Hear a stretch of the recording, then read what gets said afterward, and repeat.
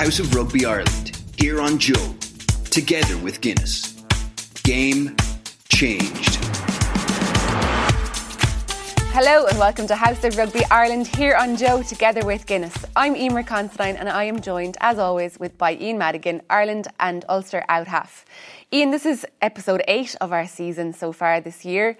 We've had 12 episodes in total, including our bonus episode. We've had some amazing guests on the show, the likes of Nigel Owens, Hugo Monye, Brian O'Driscoll, Sean Cronin, Senna Naupu, Shane Williams, Mike Brown, CJ Stander. You had Jordy Murphy on last week with Freddie Burns, and last week we had Dan Leo on as well, the former Samoan international. What a guy he was. Some lineup of names there, isn't it? Yeah, it's been really enjoyable. I think probably the biggest telling of that is how quickly it's gone by. Like literally they've flown by, which is always a good sign that you're enjoying the process of it. So thanks to all the listeners who've been listening in and for all the kind words and support that we've got. And we hope that you enjoy the show and we'll continue to enjoy it going forward. Absolutely. And if you did happen to miss any of those amazing guests, it's worth checking it out on the House of Rugby podcast. You know, it's up on YouTube and on the podcast systems as well. So this week we are going to be joined by Springbok legend, Alliance Test Series and World Cup winner and former World Rugby Player of the Year, Schalk Burger. So we're really looking forward to talking to him later on in the show. However, first up we'll chat about the Autumn Nations. So it has come to an end and Ireland played Scotland at the weekend, and I suppose we can take some positives out of that game and out of that win, Ian. Yeah, certainly. You know, the game started off, it was challenging enough. Scotland had loads of momentum at the start, but Ireland hung in there and were only, I think, 6 points down, and it could easily have been 15 or 20 if Ireland had lost their head. There was a lot of pressure on them going into the game. Obviously, the second half of the Georgian game was disappointing. Came off the back of a loss against England, and you know there was a lot of expectation that Ireland had to go out and win well, and to go behind early definitely put pressure on them, but they didn't lose their heads. And, you know, we've been talking a lot about what they've been doing in training that hasn't quite clicked in games. But I think we can take huge confidence from the last 50 minutes of the game. And looking forward to the Six Nations, you definitely think that that's, you know, something that they can really build on going into that first game in Cardiff against Wales. Absolutely. You know, we have to be positive and look at what they did well. However, they started pretty slowly, and we have to face it that they've had a pretty good record against Scotland in the last few years. You know, I think in the last 5 games, they've got 5 wins out of 5 against Scotland. Eddie O'Sullivan slated Scotland, you know, saying that they were almost, you know, more, they shouldn't be as positive as they are, and that Scotland actually aren't as good as they think they are. So was that win, you know, are we giving Ireland more praise than we should be, considering they're playing against a Scottish team that probably aren't as strong as we think they are? Yeah, I think playing at home, we'll back ourselves against anyone. And, you know, Scotland aren't at the top table with the likes of France, England, even New Zealand, South Africa, Australia, Argentina. You know, they're probably the second tier down from that. But they're a very competitive side. They beat Wales away recently, which was a really good result. They beat France last year, which was, you know, we've all seen how good the French are in the last 12 months. I think key guys missing for them definitely affects them. The likes of Finn Russell adds a huge amount.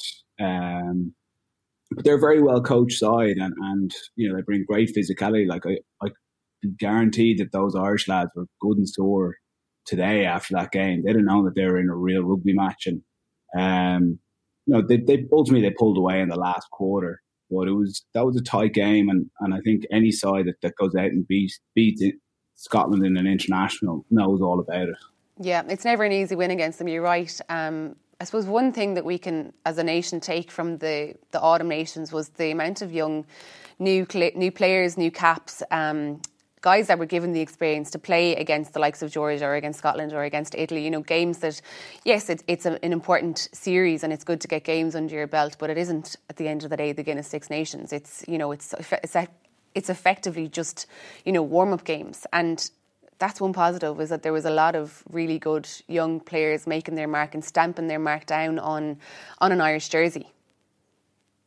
Yeah, certainly. And it's the first time that we've seen the coach's selection over, you know, a number of weeks. And you kind of get an idea of who they really like.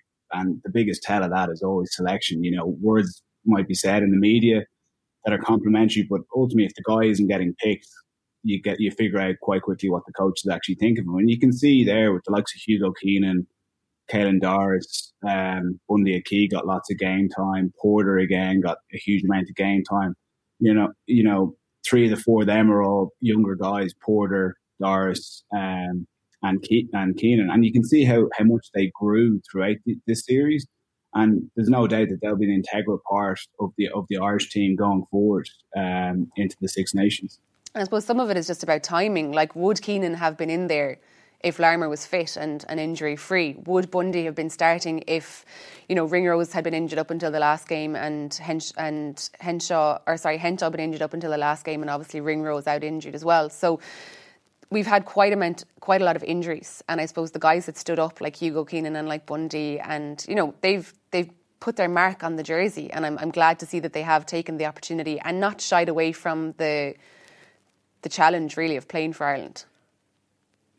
Yeah, absolutely. The injuries are part of the game, and a big battle is keeping yourself fit. But when a coach is looking to pick the team, the first thing he's going to look at is who's fit and who's injured, and there's no chance that the injured guy's getting picked. And ultimately, it's about the other guy stepping up and taking their opportunity. So when the other guy gets back from his injury, that it makes a really tough decision for the coach to make to put him back into the side. And I definitely think someone like Caelan Doris has probably nailed down a spot in that back row now that you wouldn't have thought probably at the start of the season. And similar, like Hugo Keenan's been great at the back. I'm sure you've been very impressed with him over the number of games. Jacob's got his opportunity at 15 now, and it's probably going to take a few big performances from someone for them to look at something else, because he's in there now. He's got the experience. The guys are used to playing with him, around him. So no, it has been very interesting, in that sense, with selection and seeing who's really stepped up to the mark. Yeah, I think with Jacob as well, he got quite a lot of stick that first game. Wasn't it the first game where he, had quite a few drop balls, got turned over quite a bit, knocked balls on the try and everything. But I think he's found his place in there at full back. He's grown into the position, and that's why games like these are so important, that it gives you opportunities to play at this high level, under pressure, in a high pressure situation against the best in the world. And he hadn't, I suppose, bar playing with Ulster this year in the Guinness Pro 14, he hadn't actually quite a lot of experience playing at 15. So that experience that he got throughout the Autumn Nations is invaluable to him and so many other guys on the field. Like you said, Caelan Doris, was it 2 man of the match performances he got throughout this Autumn Nations? Maybe 3, I'm not sure exactly. But someone of his age to stand up to that, it's phenomenal what he's doing and what he has done in the last few weeks. And to start in a competitive back row with the likes of Peter Mahoney, Will Connors, CJ Stander, Jack Conan was there. There's so many guys that could be there, and we're constantly talking about the competition in the back row. Josh Vanderfleer, another one. It's so competitive, and he really did make a mark on the campaign. There's so many guys too that have to come in for the Guinness Six Nations. Like Tyke Furlong's been injured. Larmour might be back from his injury. There's so many other guys that will be fighting for a position come January when they're back in camp again. Yeah, certainly. Like, just on your points about Jacob, I couldn't agree with you any more. He's definitely grown into it in the last few games. It was definitely a tough day for him against France, and he'd be the first to say that himself. But I think as well, we've got to look back and see what's come before him. And Rob set incredibly high standards there. He was rock solid at the back, probably the best in the world under the high ball. Jacob's come in now, and he's aspiring to be as good as Rob was in the air and covering the backfield, but he'll definitely offer more in other areas, and we've got to be appreciative of that. If he drops the odd high ball, maybe what he's offering us with his carry game, people will start to see the positives that gives to the team. And I thought that was a huge part of what he did against Scotland at the weekend. His ability to find soft shoulders, keep pumping his legs, create fast ball, and create soft edges for the team. I thought was huge for when it started to click for Ireland. And he'll certainly be a big part of what we'll be doing over the next few weeks in Ulster and leading on to the Six Nations for Ireland. Absolutely. And I suppose chatting about the Guinness Six Nations, if they get that first win against Wales, that'll be a great start. And it's all about momentum when it comes to games like these. Yeah, certainly. Wales haven't been hitting their stripes over the last few weeks. Even the Italian game at the weekend, it was very close contest up to about 60 minutes, and then ultimately the Welsh pulled away in the last 20. But for a period of time, it looked like the Italians might actually get on top of them and get a win. They're definitely a side in transition. It hasn't clicked yet with the new coach, so it'll be interesting to see what the next few months brings there. How much they get to bring everyone together in camp. Even whether there's supporters or not is a big part of what's going to happen in the Millennium Stadium. Wales with a full Millennium Stadium is a very different proposition to playing them without any supporters there. But no, look, I think it's important for Ireland that we don't look past that first game. Obviously, you win that, it tees up everything from a Triple Crown to a Grand Slam. If you lose that, you're very much behind the eight ball, and then you're going into play. I think it's France in the second game. So, look, they'll be under no illusions, but that will be a tough challenge. And I'm sure we will chat about the Guinness Six Nations a lot more between now and then. There's quite a lot of rugby to be played between now and then. So we'll be back with Schalk Burger in part 2. House of Rugby Ireland. Tell us what you think by comment and rating us on Apple Podcasts, Spotify and Google Podcasts. We had Victor Matfield and John de Villiers on the show earlier on this year, and we are delighted to welcome another Springbok legend in Schalk Burger, former World Player of the Year, Lions Series winner and also a World Cup winner. So Schalk, do you ever get sick of an accolade like that? No, I don't think you do. Obviously, once you retire, you become so much better. So, I've only recently retired, just over a year now. So I'm not as good as some of my counterparts that's been on here. But there's a good South African contingent, and I guess they got the same warm welcome that I got. So thank you very much. Absolutely. You're showing us some beautiful views there over in a very sunny South Africa. A lot different to the weather we have here in Ireland today. No, I'm not envious of you guys whatsoever, but it's beautiful down here. Another tough day in Africa. This is the southern of my left shoulder here. This is that's Newlands Ravine you're looking at. So it's the southern suburb side of Table Mountain. So you guess where I'm at. I'm close to Newlands Rugby Stadium. That's where I live. So awesome this side. And I saw some photos of what you guys were playing rugby in today. So I'd rather be. I'm here in my board shorts and my short hat on. Been in the swimming pool. Been on the beach this morning. So sorry to spoil your weather for you, but it's been awesome. Yeah, and we're ready for summer holidays. So can't wait. Sounds good. Schalk, what have you been up to since you retired from rugby? Obviously, taking in the good weather at the moment. What kind of have you stayed in touch with the rugby world, or have you taken a break completely and stepped back from it? Yeah, I actually was planning on having a year sabbatical. So finished June last year at Saracens. Obviously, our season ended up with massive success and came back to South Africa. First thing I had is because I came back with 2 South African boys that was completely, English. They were Poms. So the first thing I did is took them through Africa, let them catch their first fish. Let them pull a shot off on a rifle, trying to de-palm them and get them more South African before they go to school. So I did a full trip through Namibia, about 3-4 weeks, about 6,500 kilometers. Got back, settled in our house that was rented out for 5 years since we were gallivanting around. And then I got an unexpected call to do some punditry for SuperSport. So they got me on board, and obviously it was quite nice to be a part of, the punditry team to do the World Cup where South Africa won. And it's much easier relaying a message to South Africa when the Springboks win the World Cup to when it is they lose in a final. And I've carried on with that. And I've joined one of my very good friends in the property business. So he's sort of taken me under the wing. Had a lot to learn this year. This year wasn't easy for business as a whole, especially in the property business. And then me and John de Villiers started a little TV show called Use It or Lose It. We've got about 25 followers at present, I think it is. Maybe 26. So please follow us if you do. Yeah, we'd like to get up to 30 before the end of the year. So if any of our listeners want to give them a follow, they might get up to 30 by the end of today's podcast. You started off, I suppose, your father, Schalk Burger, also, I suppose you had that pressure of growing up with that name. Did you ever find it hard to live up to the reputation that he had or the path that he had paved for you? Yeah, so obviously my old man played a long time at Western Province, also had a stint in Eastern Province and then back to Western Province, but also played for the Boks. So whenever that happens in South Africa, rugby mad country, there's a certain amount of pressure, but I think I was the right personality for it. I was sort of always daydreaming as a kid, like in my own little bubble, so to speak. So when it came down to playing rugby, it sort of just pitched up and did it. My first love actually at school was cricket, so I finished with a cricket contract. I was talented at both as rugby as a cricketer, but like cricket accolades just came a bit faster when I was younger. It was only in my second year where I swapped to rugby, so swapped to pro rugby, and then that was quite an exciting time for me. But yeah, I guess one thing it does help you is to prepare for certain big moments. Having a dad that's already been there, so especially in the beginning of my career, it was quite nice to have him as a sounding board.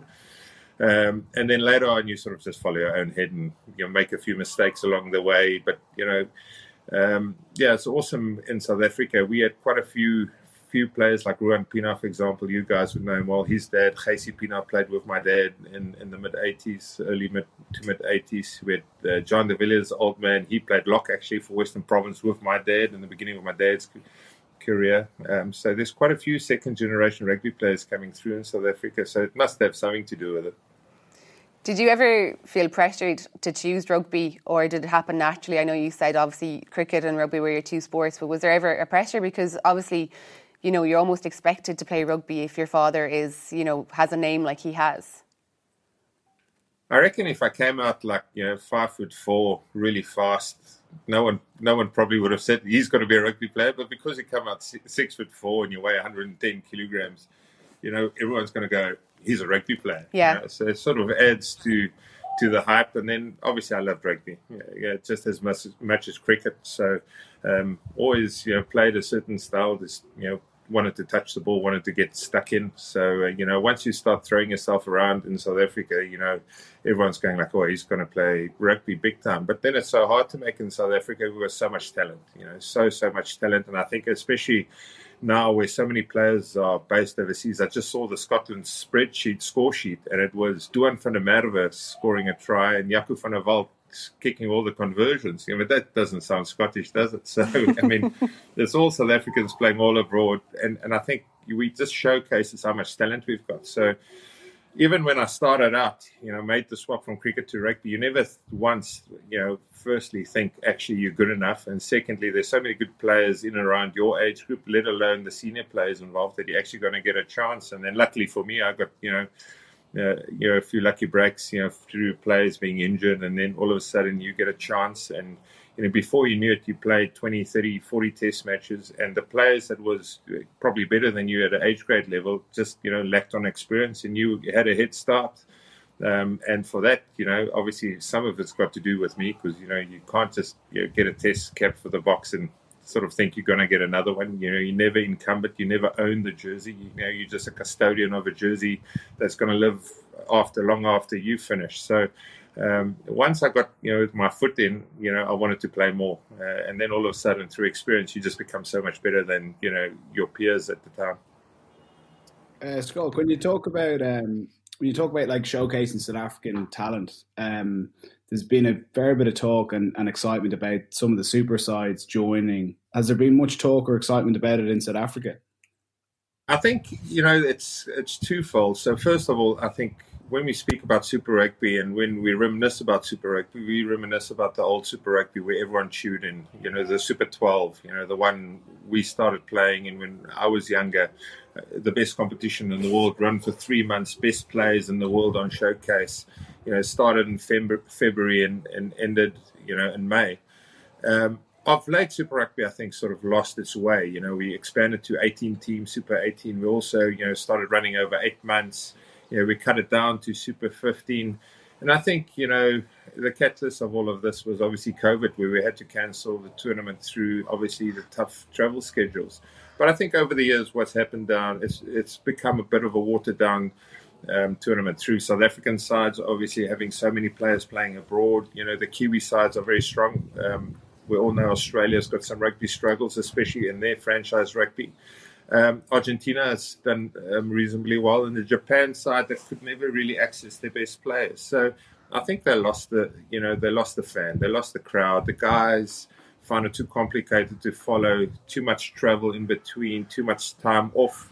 If you in Sydney, for example, and they all share the same stadium, the SFS Sydney Football Stadium, and if you can watch a rugby league team there for 8 months in a row, pretty much every other weekend, Waratahs can play the 1 week, and then 2 months later they can play there again. So it's quite hard to follow as a fan, because we all, we're creatures of habit. You want to go to your stadium, you want to watch it. So I think South Africa is ready for a change, and it's coming to the north, and I think it's going to be massively exciting. It's going to be a new challenge. Obviously, we play a certain style, so for all of you guys, it will exposure to how we as South Africans play. And also for us as South Africans, I think we're quite excited about breaking the mold, breaking the stigma about Super Rugby or Super Touch, as it's often referred to, and actually playing in your conditions. Obviously, I think our strengths as South Africans are in our athletes and our physical, we can be, our set piece, all things we pride ourselves on. And I think it's going to be exciting to see us move to the north and see how we adapt, because it's going to be an adaptation for our players to travel across, play different times of the year. Same for you guys coming to, some warm places, especially in summer. Durban, Cape Town's all right. We by the ocean, we get this cooling breeze at night. Pretoria is a hard place to play. The old Gauteng, the Lions, super, super hard place to play. So I think whenever there's a change, there comes excitement with it. It's just, how do we actually do this? How do we get it right? And how do we build excitement? Because us as South Africans are ready for the move.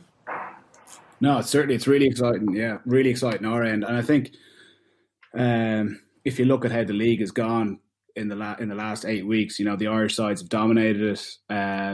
Now, I know some of the other teams have missed their internationals, and that's hurt them hard. But going forward, having the 4 super sides in from South Africa, I think would make the competition far more competitive. Obviously, you've played in both the Premiership and you've played in Super Rugby. How do you think the super teams would fare if they're in the Premiership, or comparing to the product that you played in the UK? I think the Premier, I played it in 2 different phases of my career. So one I played obviously when I was younger, and then older in the Premiership. But I think they actually quite similar in certain ways where they're so competitive. So Super 12 for me was the most competitive competition in the world. By that I mean from bottom to top, there was not much in the teams. Whether you finish 6th on the log, 1st or 12th, it's so tight. And I think the Premiership had that same feeling, where all the teams are so competitive. Yes, maybe towards the end of the season when one team sort of had a few injuries and, they sort of resigned to the fact that they might be relegated. Yes, then you can roll them over. But certainly not the case for the first 8 months of the year. It's so competitive. And I think, South African teams will bring that depth to pro rugby. I don't think there's often going to be a case where they're going to roll over as easily as, say, maybe a team that's depleted through numbers. So it is hard. It's going to be hard for us to go there and put 4 good teams, because we have got a massive group of players every year leaving to play in the north or playing in Japan. I think from the World Cup squad that won it, 33, if you take Trevor Nakani and Jesse Kriel was injured, already 18 of them is based abroad. So only the rest is stuck here. So we do lose a lot of players, and I think this will increase with the exposure they will get in the north. But still, I think we've got so much talent on display here, and we produce so much talent year on year, that I think they'll be very, very competitive, and that's always good for a competition.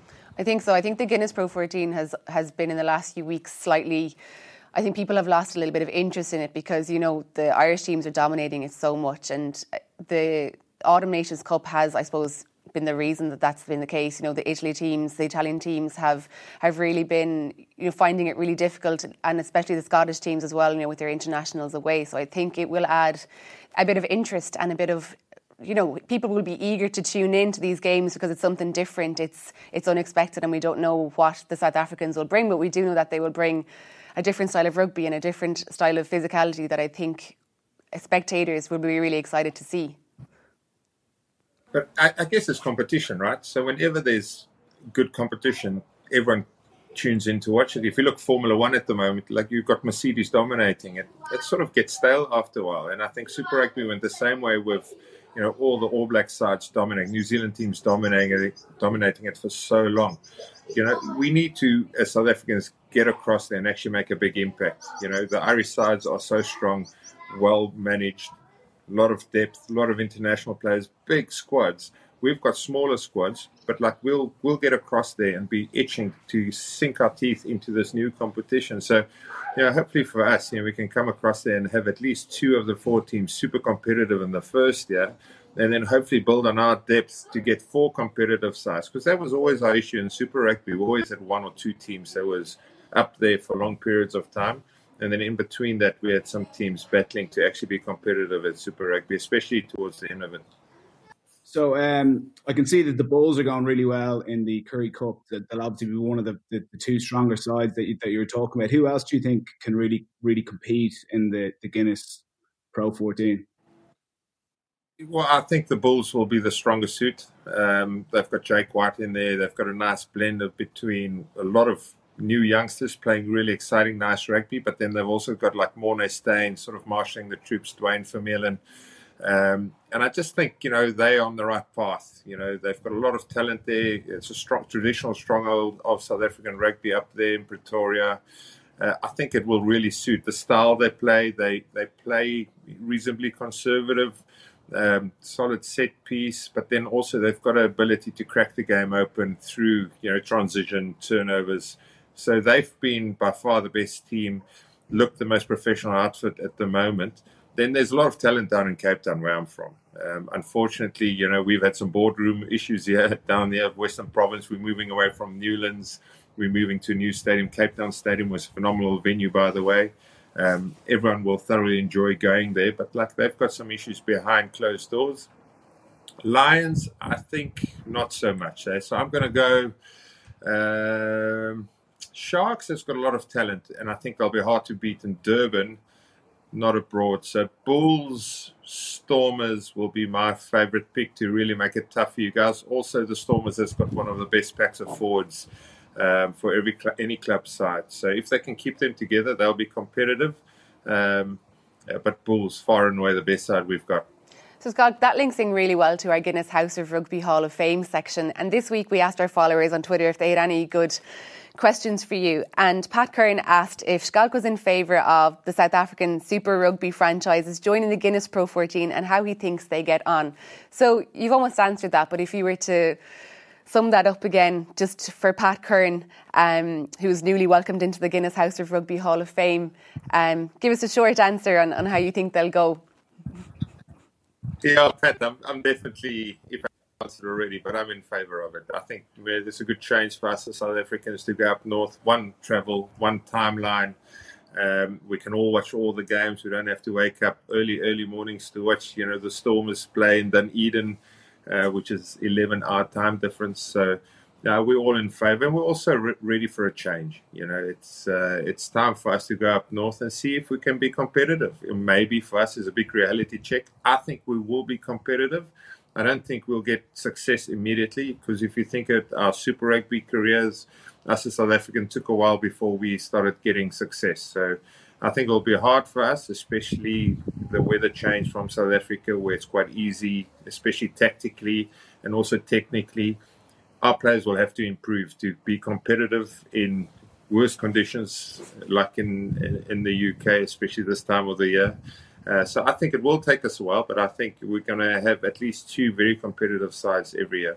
I think Ian is also delighted too that he'll get a few trips to South Africa in the coming years. I know, especially Cape Town.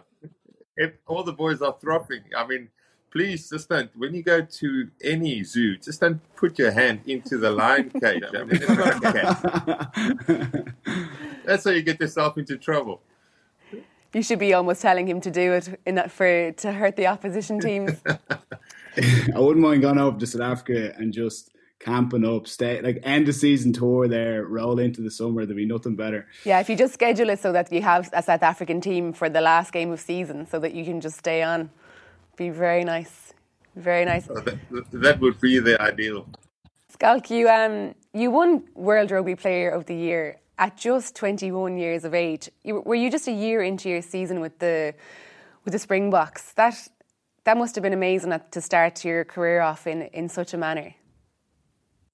Yeah, I mean, if you think back now, it's a little bit crazy. At the time, these things sort of just happened. I made my debut in '03 at the 2003 Rugby World Cup, and I remember I was nominated to be one of the under 21 rugby players of the year. And Benatinga won at the same age as me, but he also went to 2003 Rugby World Cup, and we were actually sitting at the same table. And obviously Johnny Wilkinson won it, and both of us were sitting there having a few beers, thinking, "Oof, it'll be cool to win this one day." And I mean, 12 months later, there was I, picking it up. So crazy. Yeah, I mean, we didn't have a good 2003. Me and Schalk Burger was two of the youngsters sort of made it through. We had that horrible camp before the World Cup. We weren't playing well. We had no chance in winning the World Cup. And then Jake White came in, and we had a lot of success with him at junior levels. We won in 2002. We won, the Junior World Cup, and he took a lot of guys from the 98 group, John Smith, and that was sort of the basis of the team. It was 98 and 2002, and then brought back some older men, brought back Osterant and Percy Montgomery from abroad, or also off the farm, actually, and Percy from abroad. And then he told me I'm going to start.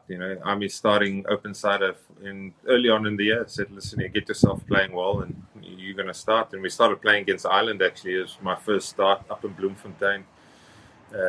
We got a nice win there, and then came down to Cape Town. And I was obviously so pumped for the game. Playing at my home stadium. I grew up on the stadium watching my dad do captain's run here. Now I'm starting a test match for the Boks against Ireland. And you're never going to play poorly. 50,000 people down in Cape Town, and got a man of the match performance, and that sort of set the tone for the rest of the year. And when you're that young and you're playing well, it feels like you can't do no wrong. You just carry on playing. I got a little bit carried away, as I often did in my career, and got a few yellow cards towards the end of the season. One against Ireland was harsh, though. It was very harsh at the Old Lansdowne Road. And I got another one. I got another one for putting a high shot on Colin Jarvis, which also hard. Yeah, I mean, just his hair, it was going everywhere, his head. But besides that, it was a cracking year. And then obviously, to tap it off with all the accolades, that was a little bit overwhelming at that age, at 21. But what it does do, though, is just frees you up to go and play some more rugby. And that's the way I always saw it. I've always just wanted to enjoy the game. That was my main focus. So I always think I had a nice perspective, but definitely achieving a lot when you're young, it does free you up and does relax you a bit just to have a crack. It sounds like the perfect start almost to your career, and I'm glad that Ireland has some good memories as well, that your first cap and that man of the match performance. Not that we're too happy about that, but it's a nice start for you anyway. However, not long after that, very early on into your career, you got a really bad injury. Did you think it would be career-threatening, or was it as bad as you expected? What was injured, and how long did the initial rehab take? Yeah, so it was 2006 against Scotland. So we played the first test match up in Durban, and then went down to Port Elizabeth to play the second test match. I can remember it was like me and John Smith trying to tackle some bloke. I don't know, at that stage, just flying around. So I wanted to smash someone. And before I got to him, John got to him. So instead of me tackling with my shoulder, I actually hit him with the head. And, what transpired after that is I finished the game, got back 1 o'clock and just started feeling horrendous, neck pain, can't move, sort of stuck in this position. Went to the doctor's room.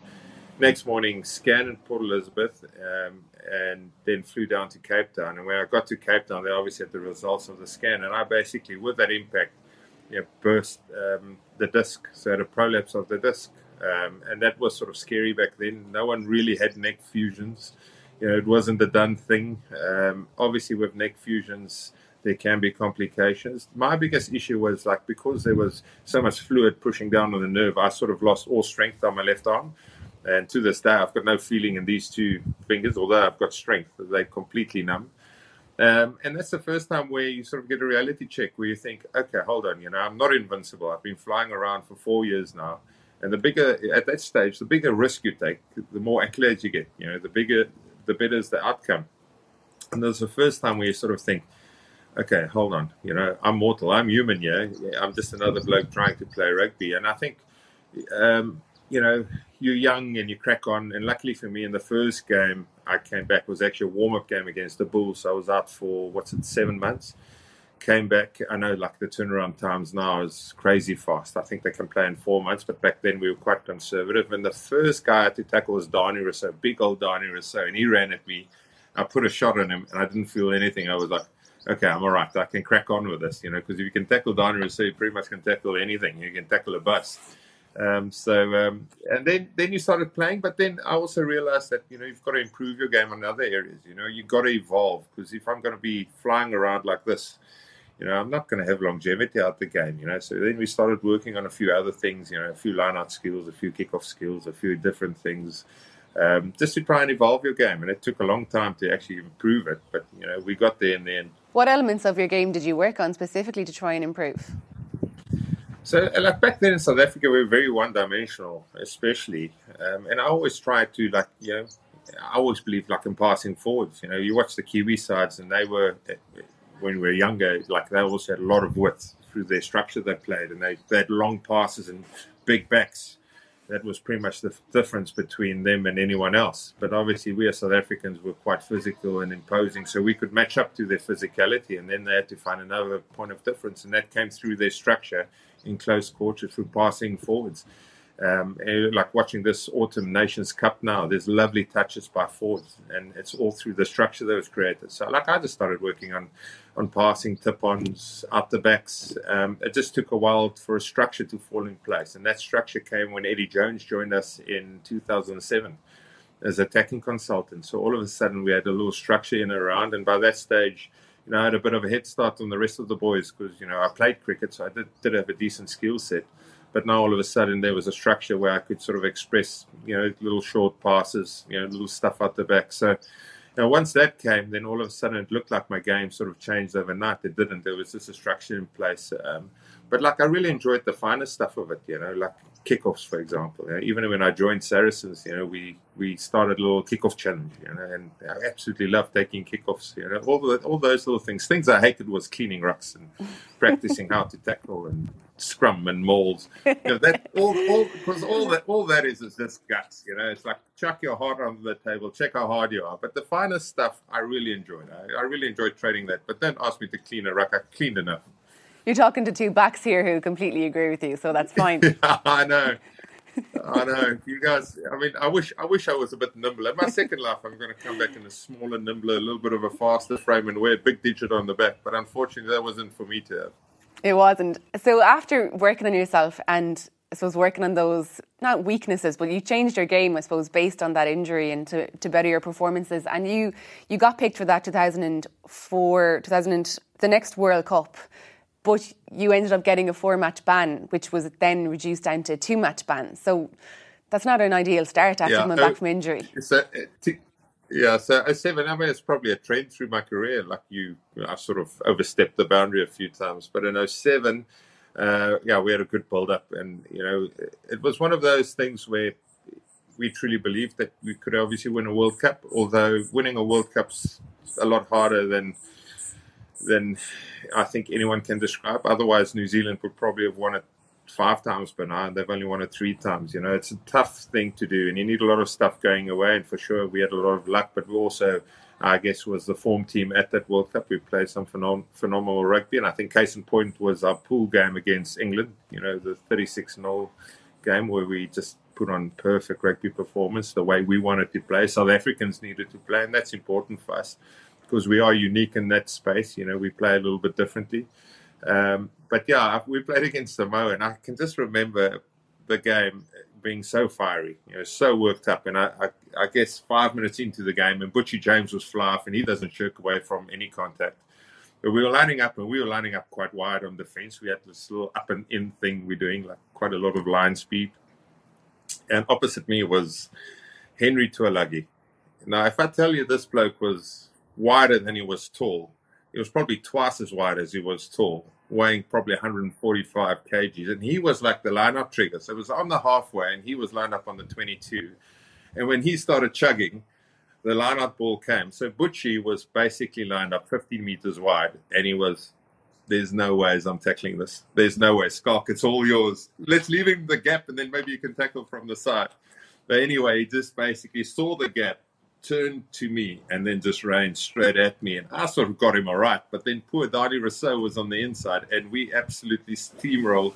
And it was like watching like one of those, primary school games where the one kid's is so much bigger, and the other one's got massive attitude, but he's on his back, and then he's poking his legs in between his legs to try and trip him over. That's exactly what it was. So obviously after that, the game got a bit fired up, and I got a bit carried away because I never really shirked away from the physical stuff. And then, got a tackle or a challenge, or like it's so clumsy. If you look back now, you think, what were you doing? But like it was all just because I was fired up, and got banned for 4 games initially, which was a disaster because that was pretty much a World Cup. And then luckily got reduced to 2 games, and then which actually worked out all right for me. So, a bit of luck, but also I think whenever you make these mistakes, there's no regrets. You can't take them back, can you? But you definitely learn from them. You have to learn from them. And, there's been a few of those learnings in my career. So I'm sure you'll get to a few others as this interview continues. Do you care to elaborate on that? Well, yeah. I mean, obviously 09 comes next, doesn't it? So 07, 09, the Lions. I mean, what an experience for all of us. We all remember watching 1997. I think all of us can remember, Gibbs bouncing Oost-Durant. I think it was in Durban. The Boks losing. 12 years later, we get an opportunity. It's more rare to play against the Lions for us than it is to play in a World Cup. It's one of those moments that's there. So, obviously, 09 came across. Jake White finished in 07, 08. We had mixed success with Peter de Villiers. In 09, I think we got a lot of things right before the season started. A lot of things where a new coach comes on board, he's got his ideas, he wants to change a stigma or way you play. But I think in 07 we got a lot right for South Africans. And then 09, I think we were back on that sort of trend. I missed the first test match. I was injured, actually got injured in Super Rugby, missed the first one. Stranded on 49 test matches. All I want to do is play my 50th test match. Second, obviously, first test match, Boks dominated the first 60 minutes of the game, and then the Lions had a very good last 20. We knew the second test match was going to be hard.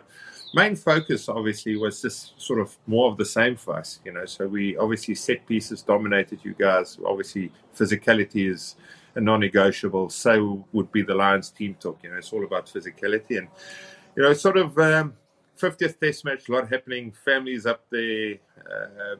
Just one of those moments where if you look back now, I gouge 10 seconds into, not even 5 seconds into the game. Luke Fitzgerald, what was he doing in the ruck, by the way? I'm just joking. As a winger. In all seriousness, in all seriousness, I mean, stupid. You get things wrong. And again, if you look back now, it's, overhyped. Moment probably got a little bit too big. Because never in your life are you going to enter a game and think, shit, I'm going to, I got someone. You just overstep the mark through too much build-up. You want to make too big of an impact too soon. These things happen. So, obviously, I hope that doesn't detract from the fact that it was one of the best test matches ever. That second test match delivered in spades and obviously culminated in Morné Steyn slotting a 60-meter penalty to win the test match in a test series for South Africa. But a little bit bittersweet for me. I spent about the following week just getting slated everywhere, and then got a little 2-month sabbatical. So I was banned for 2 months. But yeah, I mean, it's one of those things. Like you get it wrong. There was no intention before the game. It's just you learn from those things, and I think after that you sit back and think, okay, hold on, where are we going? What is the focus? Where should you move on? And I think whenever you lose big games or you make mistakes like I did there, you come back a better player from that. Yeah, certainly, and I think you've hit the nail on the head there. I don't think any player goes into a game, with the intention of eye gouging someone or hurting an opponent. Because ultimately, what's your end goal? Even it actually happened again in the Scotland-Ireland game yesterday. One of the Scottish players accused one of the Irish players of gouging, and I was just delighted to see that nothing came of it, because it's very damaging, to your career if you get accused of something like that, and it's just something that kind of goes against the culture of the game. But I think when you're fighting for every inch, you can get caught up in a moment, and it can look one way, but I think the intention behind it is very different. On a lighter note, Schalk, all the Lions lads talk of that tour so highly, and they said it was kind of the last of the real rugby tours. The social media wasn't too big at the time. For you, on the other side, how enjoyable was it in your own home country? Oh, it's so special. It's so special. I think it's also one of the best supported, just from demographically where we sit. So we obviously fast forward to next year, where it's Lions again coming 2021. Yes, there's a bit of a cloud hanging over whether it's going to continue or not. We all hope it is. If at worst it gets postponed for a little bit, but like, we as South Africans can't wait. And you travel. What we love about it as South Africans, we're a rugby mad country. Everyone watches rugby. We grow up with a rugby ball. The first present you get from your dad, I guess, is a rugby ball. And what we can't wait for is the Lions to come here, and it's the only long tour that exists in rugby. And South Africans, rugby is a community-based sport. It's a club sport. Everyone does it on weekends, whether you're not playing for the Stormers or not. You're still going to your local club. The whole family goes and everyone plays rugby. Everyone runs around on pitches. Afterwards, beforehands, afterwards is beers. And that's what's the nice thing about the Lions tour. People get to interact with the team. They identify with the Lions coming here. And then on top of that, their local team, their local club side gets to play against the Lions, which they will talk about forever and ever. And everyone's going to remember that one big tackle he put in, or the try he scored against the Lions. I mean, that's the biggest happening that can happen in anyone's life here. I mean, they only come here every 12 years. So I guess the Lions is an example, I think, for world rugby and what a long tour could be for everyone, really. If we change the structure from these little week in, week out tours like we do down here in the Southern Hemisphere to a proper old tour where you get the whole rugby community to buy in, I mean, it's the best thing. So, South African tour, I think, is right up there just because we are so passionate about it. It's such a big sport. It's a big country. We've got a lot to see. Even from the Kruger down to the winelands here in Cape Town, it's so diverse between Afrikaans, English. We've got 11 official languages. I think it's one of the best tours to make with. And let's hope that, by that stage, the world's a little bit easier to get around in. And we've got a little bit of less regulations to comply with. Because the Lions tour in South Africa will be awesome. And whenever South Africa, get one of these big tournaments, if you think of 2010 Soccer World Cup, and before that, 95 Rugby World Cup or 96 Africa Cup of Nations, the whole country rallies around it and they really, really enjoy it. And they put on the best foot forward and they really entertain their host with absolute warmth. I just think the South African supporters, they're very similar to the Irish in that sense. They're brilliant for getting behind their team, and they're very welcoming people. I've been lucky enough to tour South Africa and be. I was on a family holiday there, and I loved my time there. Found the people so warm, and as you said, there's so much to see there. So yeah, please God that the tour does go ahead, and I think it will be, the highlight of 2021. Yeah, I think we all echo your thoughts. And I think the big thing here is everyone's fans. Everyone loves the game so much. So, that really separates it, from other countries. We not often do you travel to a country where rugby is such a big thing. It's normally, a little bit behind other sports where South Africa is one of those countries where it's really the premium sport. Although the national sport's still soccer, it's a premium sport here in South Africa.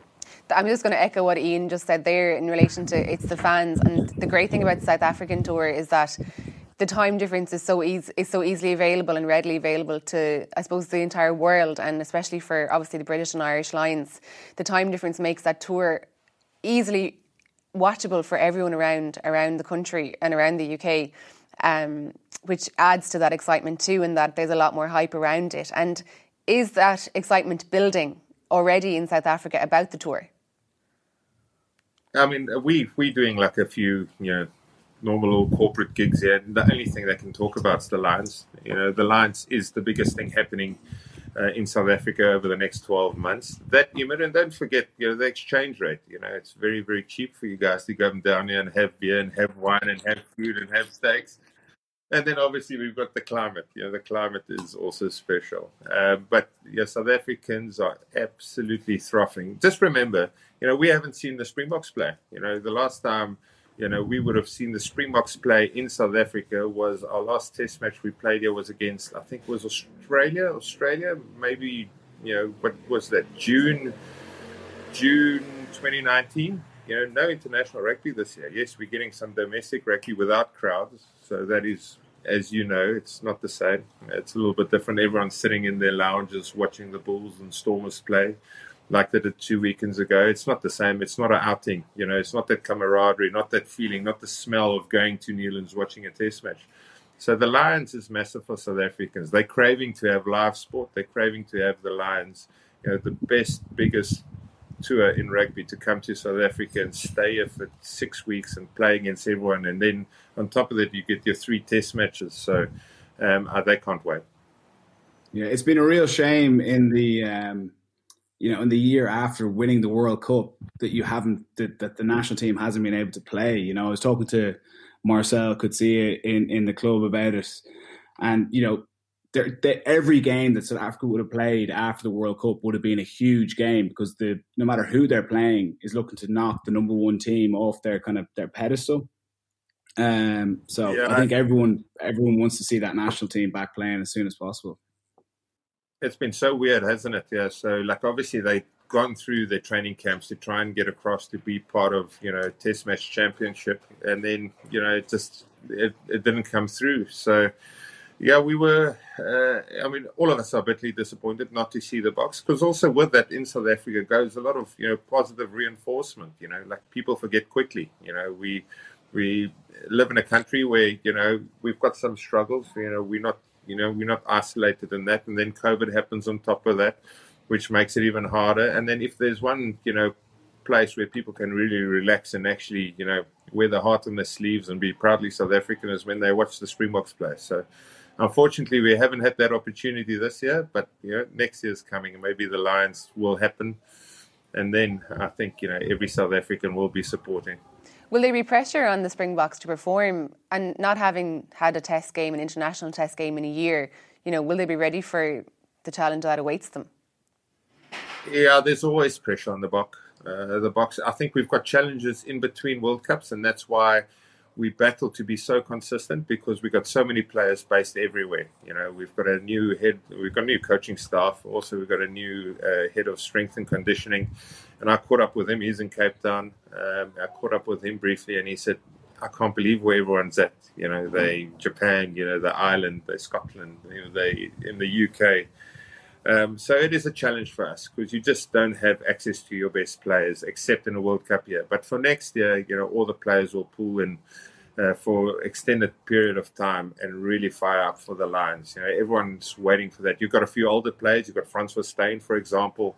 He's hanging on for that. I think he's imperative to the balance of the bench. You've got Dwayne Vermeulen. All these guys are coming back to South Africa. There's talk about Marcel maybe coming back for next year, although I haven't heard anything. But yeah, I guess there's massive pressure on the Boks, but also a brand new coach, which doesn't make it easy. You played with Sia Khaleesi. Tell us a little bit about that and your experience playing with him. Yeah, I'm sure you guys have seen it around, but when Sia was 14, I think I was playing for the Boks. So that same week where I got injured, where I was telling you guys earlier about when I had the neck problem. And the photo, surfaced when we started playing together. So he joined the Stormers in 2010. So he was obviously a youngster. 2011, he was a youngster. I was a little bit older at the time. And then this photo surfaced of me actually giving Sia, a signature in 2006. At grade PE where he went to school. So I've known Sia for ages, and when he was younger, more formative stuff. Just saying, listen, Sia, let's try and get you a better rugby player. Let's try and make you a better human being. Let's try this. There was no doubt that he was always going to make it. He's super talented. He's super talented. He's gifted. Also, one of the nicest blokes around. He's a really, really nice guy, grounded guy. understands where he comes from. I guess, a lot of light's been, sort of shone on his background. You watch, 2007, final in a pub, or Shabeen. But I think, what he's meant for South Africa is imperative. But I think what South Africa needs from him going forward is playing well and playing good rugby. And I think, he's a charismatic leader, which is important in South Africa. We've had statesmen in South Africa, Nelson Mandela. No one forget, how impressive he was for our country and what he meant to us. And Sia, I think, is on similar trend. He means a lot to South Africa. He unites the country, and the Springboks unites South Africa. So I guess we need him to play some proper rugby. We need the Springboks to play good rugby. But yeah, I know him very well, him and his wife, lovely people. We have each other over often for drinks down in Cape Town. It's a small little community down here. So it's lovely to know him. It's lovely to see him doing so well. It's been an absolute pleasure to watch. Absolutely. Well, Schalk, I think it's time for our House of Rugby challenge. So earlier on, we gave you a heads up about 3 items we wanted you to talk to us about. So we asked you to get a piece of rugby memorabilia, a jersey that you have swapped and held on to, and something non-rugby that you treasure. So we'll start off with the first one, and a piece of rugby memorabilia. Okay. I guess, we know where this is heading. You guys, can you read that? Yeah, that's perfect. So, yeah, final jersey from 2007. Obviously, whenever you're in France for 8 weeks and you don't speak any word of English, and then you play against the English in the final, and every Frenchman speaks English. That's what it was all about. Everyone wanted us to win that one. Obviously, super to be a part of it. Great memories, And then whenever you played the All Blacks and you got a All Blacks jumper, I always treasured those ones because they never used to, back in the day, give them out just willy-nilly. They sort of gave it out to when there was your mutual respect, and you'll do the same as a Springbok. So greatest rivalry for us, at least, the Springboks, goes back many years. And then, of late, the All Blacks, obviously, they've had the wood on us. But, luckily the Boks every now and then turn them around. And I was fortunate to do it quite a few times. But I've got a number. We always played a number 6 jumper. So I've got a couple here. This one's actually Jerry Collins. Oh, very nice. Very special. Very nice. You won't see the engraving. It's right at the bottom. And then I've got another one. And it's the same. It's just Jerome Kaino. Excellent. So, yeah, they're always special, especially late night when one or two of your mates have had too much beers. They normally come out in Jerry Collins or Jerome Kaino's All Black jumper, and they start making a few tackles on the mates on the couch here, just inside. Did you have to take them down from the wall? They don't hit as hard, though, yeah. Did you have to take those jerseys down from the wall, or are they hidden away now for future? No, they're hidden away at the moment, but everyone knows my cupboard so well. So, late night they just sort of open it, and then, we've got everyone. We've got some English jerseys, some Argentinians. I've got a friend from Chile that always loves to wear a few Argentinians jerseys. And then you think the guys who always thought they were hard, the hard men of the pub, they're normally either in my jumpers or, as I mentioned, Jerome Kaino or Jerry Collins' jumpers. Absolutely. And what is your something non-rugby that you treasure? I've got an old Defender, a 1997 Defender, a short wheelbase Defender. I absolutely love that thing.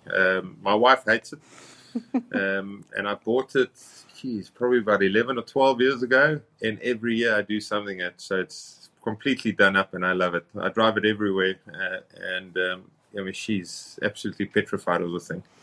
We had Hugo Monye on a few weeks ago, and it seems to be a trend with our rugby memorabilia that we treasure. He said his wife didn't allow him have any rugby memorabilia in the house, so it seems to be a trend with the wives on the show here. Yeah, I guess when we were together from the start, really, me and my missus. But when you go to rugby matches for what did it play 15 years, I guess it gets a bit tiresome after a while. So. Whenever I've got to have rugby memorabilia on the house might be a little bit overkill. And on top of that, she's an interior designer, so I'm not sure rugby jersey fits into her spectrum. You might turn those chairs into a good couch or something. You want to keep an eye on them.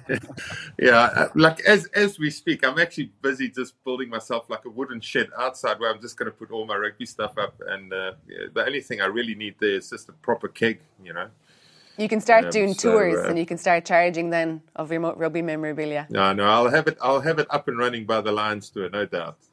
Get Guinness to send you out a keg. Yeah, I know. I can't wait. By the time Ian gets to go over to South Africa and play in the Guinness Pro 14, he can take a visit to his shed. Well, he's more than welcome. I'll definitely give him a midweek luncheon that will follow into a dinner, and it'll be perfect prep for the Saturday against the Storm. I look forward to that. Schalk, it has been a great pleasure having you on. It has been so interesting to talk to you about all that's going on in South Africa and your experience with the Springboks, and it really has been a pleasure to chat to you here today. Ian, thank you very much for having me. I know the sun's setting here. I was set outside, but all the best with your winter, and good luck with your rugby, and can't wait for next year. It seems to be a big year in rugby. Thanks very much, John. It's been great having you on. Thanks very much. Thank you very much, guys. Cheers. House of Rugby Ireland, here on Joe, together with Guinness. Game changed. Cheers to everybody for watching and listening today. Don't forget you can continue to get involved in our Facebook group and on Twitter. A huge big thank you to everyone involved today. Producer Pat, Paul, Dermot, Ian, Anthony and everybody that helped getting this show together. This has been House of Rugby Ireland here on Joe together with Guinness. Slán go fóill. Good night, live. Nailed it. House of Rugby Ireland, here on Joe, together with Guinness. Game changed.